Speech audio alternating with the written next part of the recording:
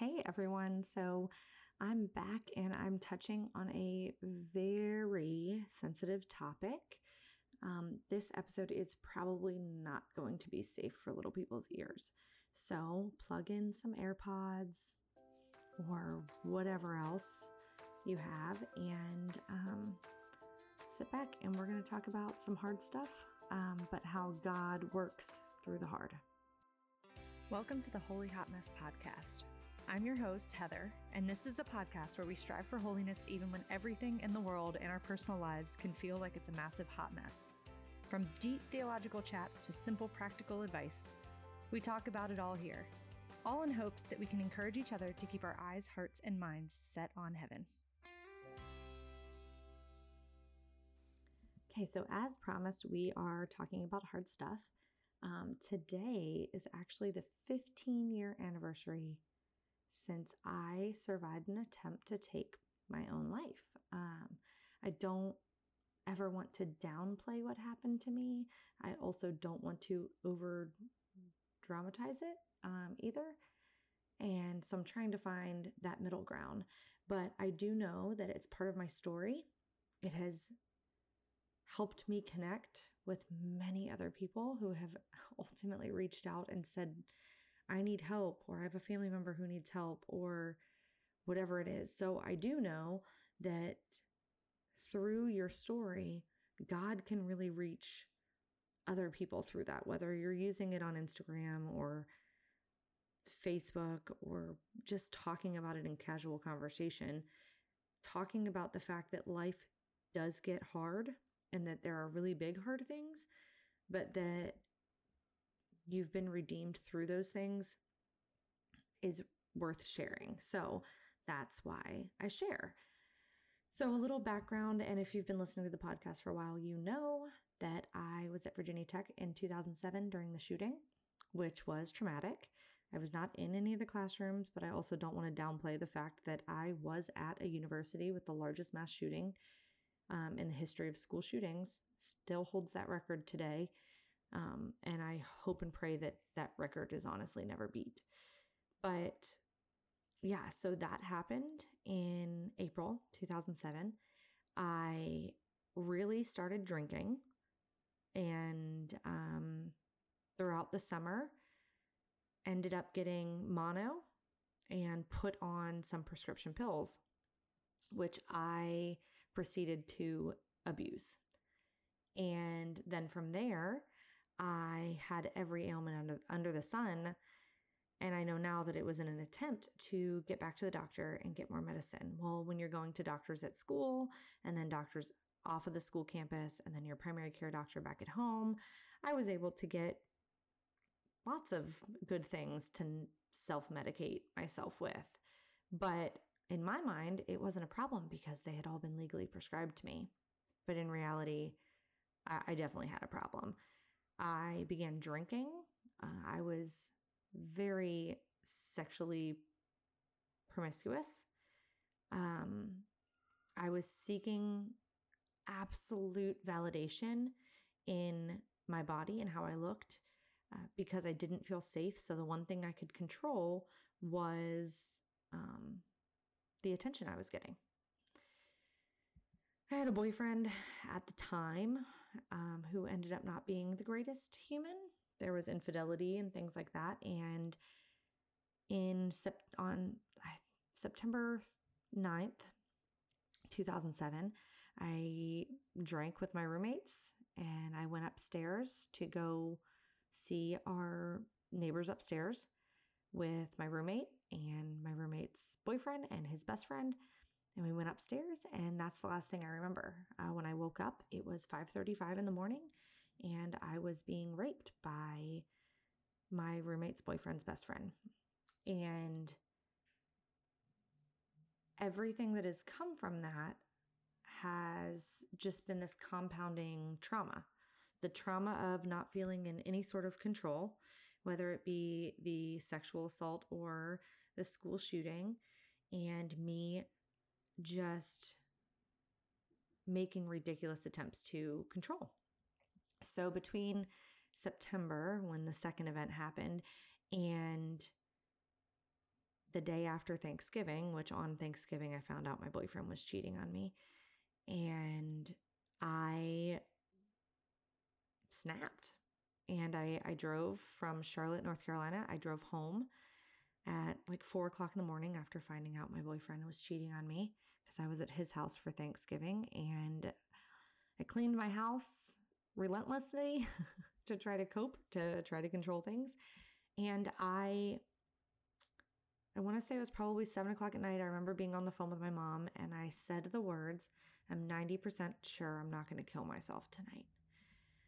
And very shortly after, I got off the phone with her and I downed almost a half a bottle of Prozac because I didn't have anything else that was going to get me high. So I figured if I took as much as I possibly could, I would get me high or possibly die. And I didn't want to be alive anymore. By the grace of God, my manager at the time had called me and I answered the phone and slumped over in a corner in my apartment by myself, answered the phone and was incoherent. And he hung up and he called again. And I answered the phone and was incoherent. And then the third time he called and it happened again, he knew something was wrong. And he came over to my house because he happened to be right down the street to check on me. And he had his emergency room nurse sister with him. And she ended up inducing vomiting. They got me to an emergency room. And as they say, the rest is history. I had to do 3 days in an inpatient facility for the suicide attempt. And that was traumatizing in itself. And so ever since then, I had really been battling with substance abuse issues, really unhealthy coping mechanisms, and just honestly trauma responses to feeling a lack of control. And it was not until February of this year that I was in the Adoration Chapel and God said to me, "You need to find a therapist. You need to find a good spiritual director and you need to find a therapist." And I thought, okay, God, that's a good idea. I feel great right now, so I should find a therapist like when things are great. So when I need one, well, little did I know that this therapist was literally going to be like, "These are your issues. It's all rooted in trauma. We have to burst open these wounds to heal them properly." And I have so many things I've learned since then that I always think if I would have heard somebody else speaking about this beforehand, maybe I would have reached out for help or been okay with accepting help. But I also think it's important for family and friends that are around you when you see somebody you love withdrawing, that fear of being a burden on anybody else or being the Debbie Downer, the one who's always talking about everything so sad. There's things that family and friends can really do to help. And I think in my situation, I did my best to keep everything quiet. I was self-mutilating and nobody else knew. I still have scars on my wrists from carving. I would color my arm in ink and then I would carve into it with knives to give myself basically a permanent tattoo. Because it felt better to feel physical pain than it did to feel mental pain. And I think once you're 15 years out of that, you can look back and when you know God, like when you know Jesus, you can look back and you can say, man, that wasn't for nothing. Because in the moment, it was like my bank account was overdrawn. I was failing all of my classes. My boyfriend's cheating on me. I'm depressed. I'm traumatized. I'm a rape victim. And there was so much woe is me and so just absolutely no hope that I was like, how could any of this serve a purpose? But now, 15 years removed, I look at these children who are in my backyard just raking leaves and jumping in them right now.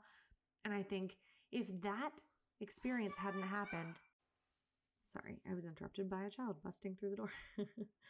But I just think back and think if those experiences in my life hadn't happened, and now the dog is drinking water very loudly, if those experiences hadn't happened, even one moment of those experiences, I wouldn't be where I am right now, sharing testimony, speaking to others, giving others a glimpse of hope. And God absolutely used that. Good night, this dog. So if you are in a time or a period where you feel no hope, when life feels too heavy, when you don't see the point in drudging through all of this, then I am an open book to reach out to me. My email is holyhotmessmom@gmail.com. You can DM me at holyhotmessmom on Instagram. And I will be the open ear that you need to talk to.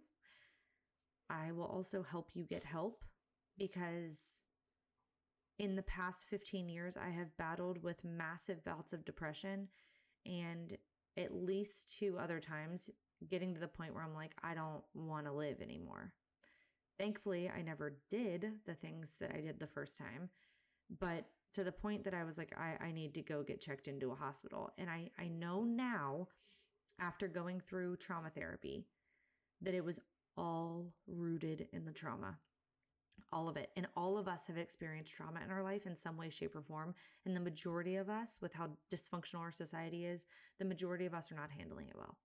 So you need to get to the root cause of why you are feeling the way you're feeling and why you're reacting the way you're reacting. It is an absolute lie that pharmaceutical companies tell us that depression is just an imbalance in hormones.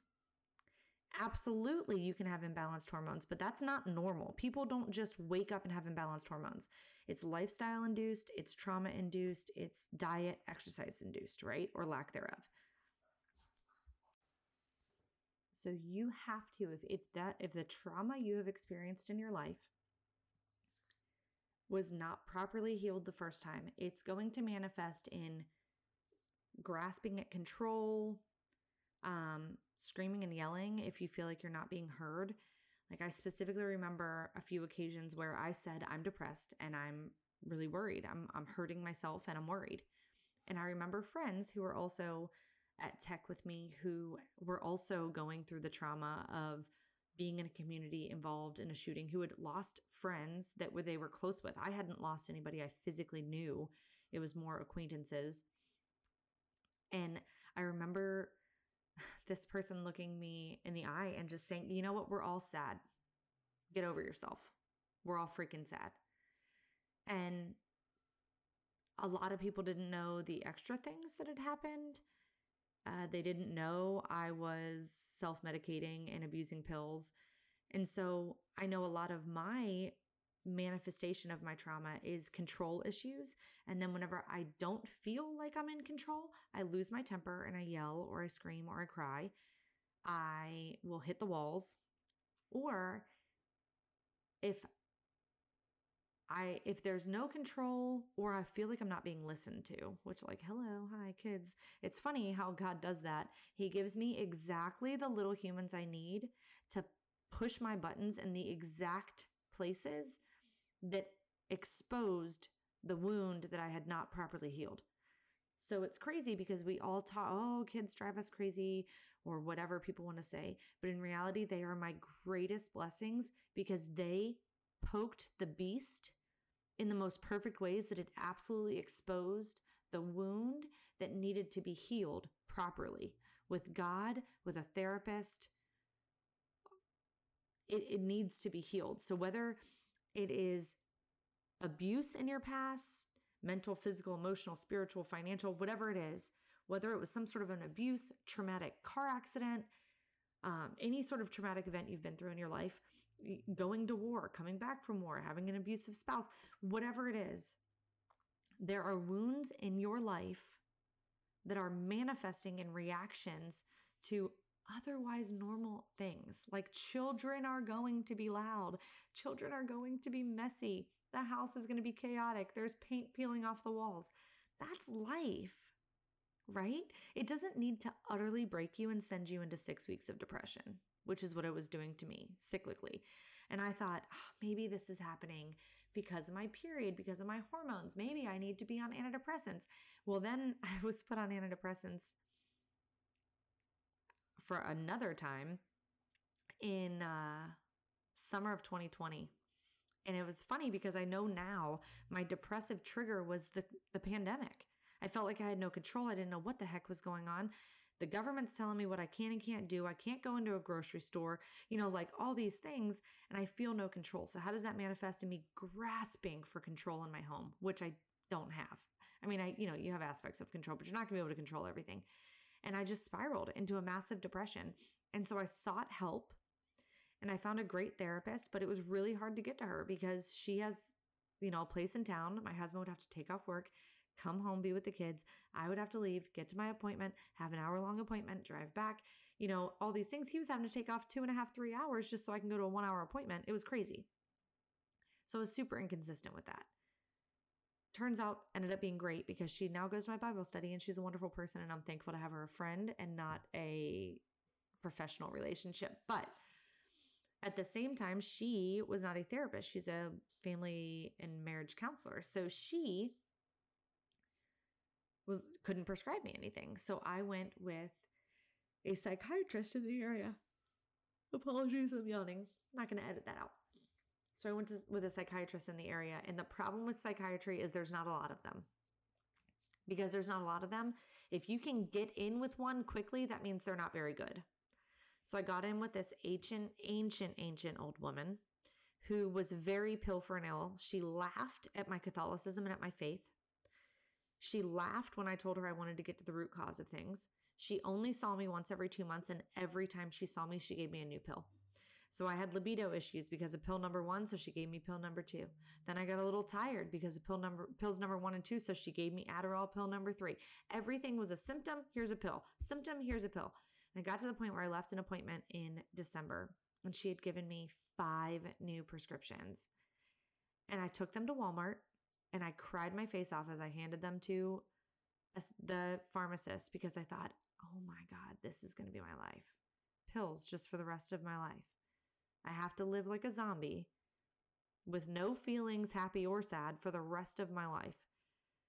And I wandered around Walmart and I went back to go pick up the prescription and the pharmacy had closed. And it was right then I said, no more, I'm not doing it anymore. I'm done. I am done filling myself with pharmaceuticals. And since then, I have not allowed a single prescription drug in my home. And that's not saying that prescription drugs are bad at all. Obviously, there is a time and a place, but we are absolutely over-medicated in America. Okay? It is not normal to be depressed. It might be common. It is not normal. It might be common to rage or yell or be angry or have control issues, but it is not.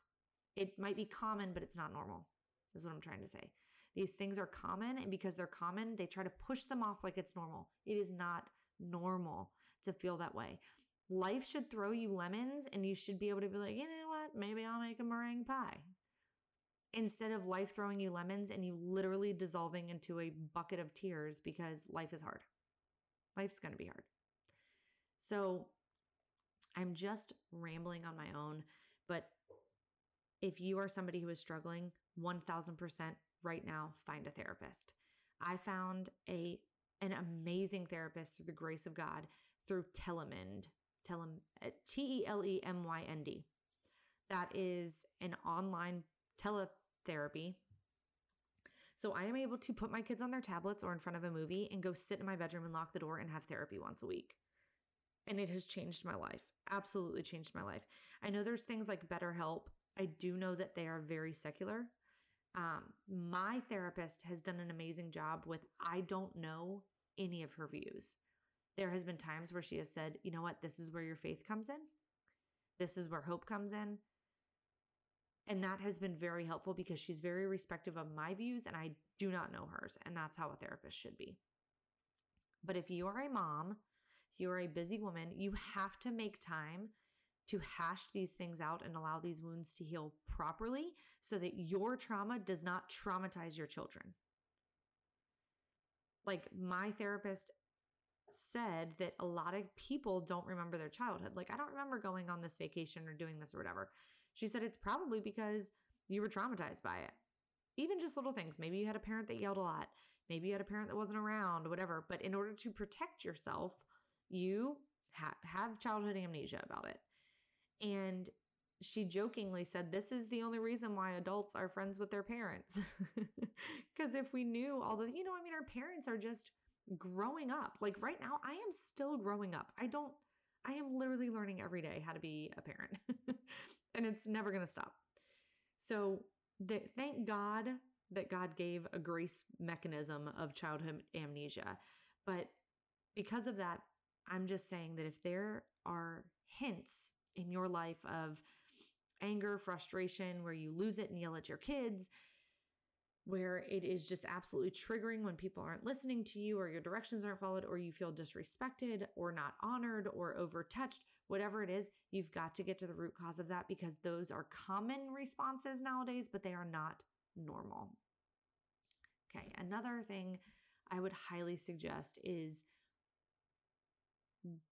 while you are going through really trying to heal yourself, you need to be in the sacraments as much as humanly possible because, and I'm feeling this a lot lately, and so I'm speaking very much from experience, but my alarm is about to go off because we have to take my kid to therapy, my kids to speech therapy. So pause because I'm going to make sure that alarm doesn't go off. Okay, so when I am feeling spiritually dry, when anybody is feeling spiritually dry, God never stops pouring his graces on you. He is never stopping his gently knock on the door. He is never stopping trying to pursue a loving, faithful relationship with you. The only person stopping that relationship is you, is me, is us. So if you are in a point in your life where you feel very spiritually dry, one, there's lessons learned in that, okay? Because when you keep seeking God anyways, that is a prayer in itself, okay?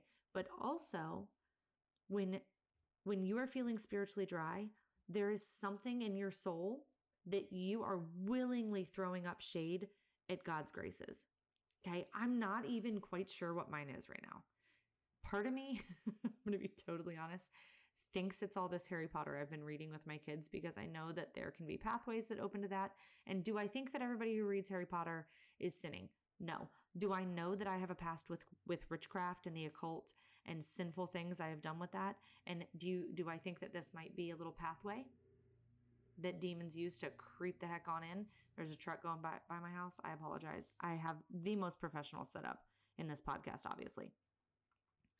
But I am going to confession at 5 p.m. tomorrow on my Survivorversary on my semicolon day. I said it was today, but it's actually tomorrow, but I'm recording this today. I'm going to post it tomorrow. Anyways, on the 23rd. And I'm going to clear my soul. And this is why I love that sacrament. People think I'm nuts for as frequent as I go. But as soon as I become spiritually dry, I know, okay, God, reveal to me what I am doing to close the door on your radiant graces trying to shower upon me. What am I doing? Because it doesn't have to be conscious. I know God wants me to do X. I don't care. Therefore, I'm going to do Y. It doesn't have to be that. It could be little things where you allow your trauma and all this stuff to manifest in these reactions that are not loving and charitable and not treating people like they are Christ and that they have Christ dwelling within them. It's little things like that. You sin, mortal sin. God, I know you don't want me to steal this, but I want it and I don't care what you want, so I'm going to steal this thing anyways. Boom, mortal sin. You are throwing up a brick wall and God is trying to shower his graces upon you, but you have literally blocked all of it. That is mortal sin, right?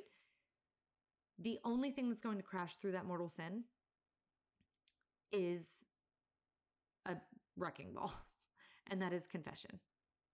Now, you can still build up a wall bit by bit, brick by brick, one brick at a time, by little things, by small little things. I know some of my big things, I had this inkling in my soul, and this is me speaking this out loud into the universe. But as I was planning this Harry Potter party and all this fun Harry Potter stuff, I had this inkling in my soul, like, God, maybe you don't want me doing this. Maybe I shouldn't be like exposing my kids to this. And I kind of just said, oh, well, it'll be fine. And ever since then, that's when the spiritual dryness has really been. And it's been every little thing. Little things like I'm supposed to be waking up at 5 o'clock in the morning, having my me time with God. Yawning again. Getting my prayers in, having my day, my priorities aligned properly. And I'm being real lazy. Really lazy. I roll over, I shut off the alarm, I go back to bed. I have had an absolute inability to sit in silence. My mind wanders so bad, and I know that it's distraction, right? The devil, what are all the D's that the devil does to try to distraction, distortion, distrust? There's a whole bunch of D's. Anyways, I clearly have no notes. I never have any notes. But so all of this to say that you need to find a good therapist, and you need to frequent the sacraments. And then you also need to take really good care of yourself. And that means food and water and moving your body and sunlight and good sleep. That's what that means. So taking my own advice here, we need to turn the movies off. We need to read before bed. We need to nourish our bodies spiritually and physically, because it's literally a battlefield out here with all this trauma that be like flying around. Okay, now here's some advice for people if you feel like there's someone in your life who is struggling. 1, don't stop. Whatever you do, don't give up hope on this person, because maybe they're not responding. Maybe you keep reaching out, because those people reaching out give you hope that somebody would miss you if you were gone.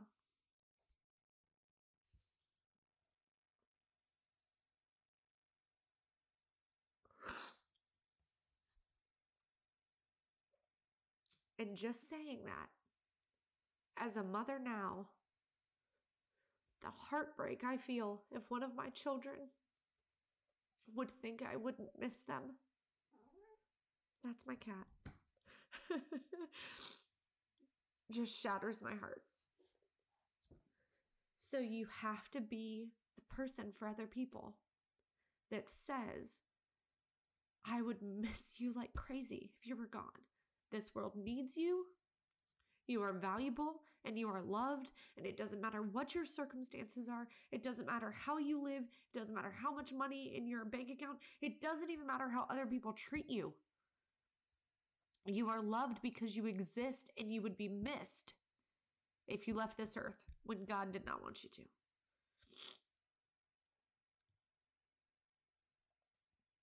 I'm like crying in the middle of my office. My cat is over here trying to make me feel better.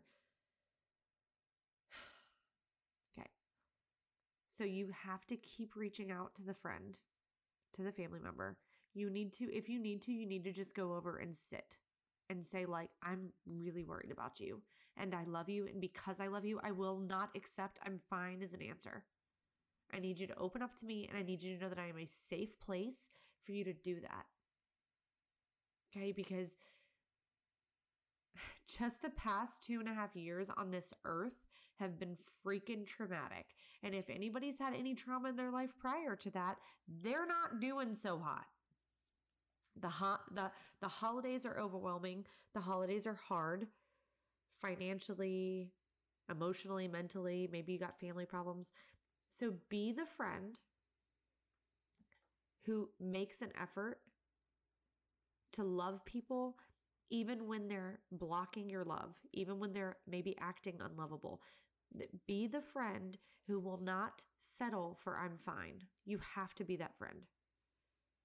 Because if you're not that friend, they might not have somebody else be that friend. And life is just too valuable.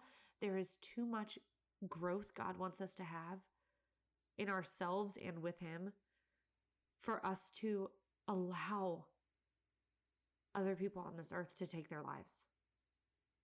There's warning signs everywhere that you can look up. Okay. Additionally, if that person is a mom, specifically because I'm speaking from that, do what you can to love them the way you love people best. I love people best by words of affirmation, telling them I love them, and serving them. So for me, I would say, you know what? Let me take your kids so you can go to therapy every single week. And you know what? The days that you have therapy, because I know therapy can be hard, I'll make you dinner that night too. Right? Write them a handwritten letter and tell them how much they are loved and appreciated. Because that is how I also receive love, and the amount of just healing that has come from people loving me and me sitting down and accepting the love. You know, you got to be relentless like Jesus. You got to keep throwing your love at people, even if they keep throwing shade up at it because they're dealing with their own stuff. But those people will eventually come back and just thank you up and down. There's suicide hotlines that people can call. But I'm going to be totally honest, we have to be more attentive friends to recognize those things before they get bad. And I think this is where I throw shade at social media all the time, but this is where social media has gone so wrong. We are living in a world where we have this false belief that we are keeping in touch with people because we are watching their highlight reels on Instagram or Facebook. If you are an actual friend with a human, it is not enough to just watch their life on Instagram, because that is a curated view of what their life is. Okay, so if you care about your friends, you need to text them personally. Have personal conversations. You have to make efforts to call them or Marco Polo or whatever it is. You cannot have Facebook or Instagram be an indicator of how somebody else is doing. Because I guarantee you, in 2016, when I was at my freaking wit's end with these kids and there was an Afghanistan deployment, I was terrified for my husband's safety. I, had a 9-month-old who never slept, all these things. My life looked real cute on social media. And it was in no way, shape, or form showing what was actually the absolute crap storm that was my life at that moment. So take the time and text the people, call the people. Okay, so I was just interrupted by a child who found wild mint outside and wanted me to chew on some of it. Kids are fun. Little funny story. I ran a bunch of errands with my kids today, just like getting gas and some stuff for Thanksgiving. And I got in the car, and I've been meaning to get my wedding band and engagement ring resized ever since I had the twins almost 5 years ago, because they don't fit, so I never wear them. So I just wanted to get them resized. And I got in the car as we were leaving Sam's Club, and I said, okay, guys, I need, we have to go to this fancy jewelry store. Like, can I get promises that that we're going to be able to behave and that we're going to have great behavior? Or is this going to be a problem? And one of my twins said, yeah, to be honest, it's probably going to be a problem. I was like, at least she's honest, whatever. Okay.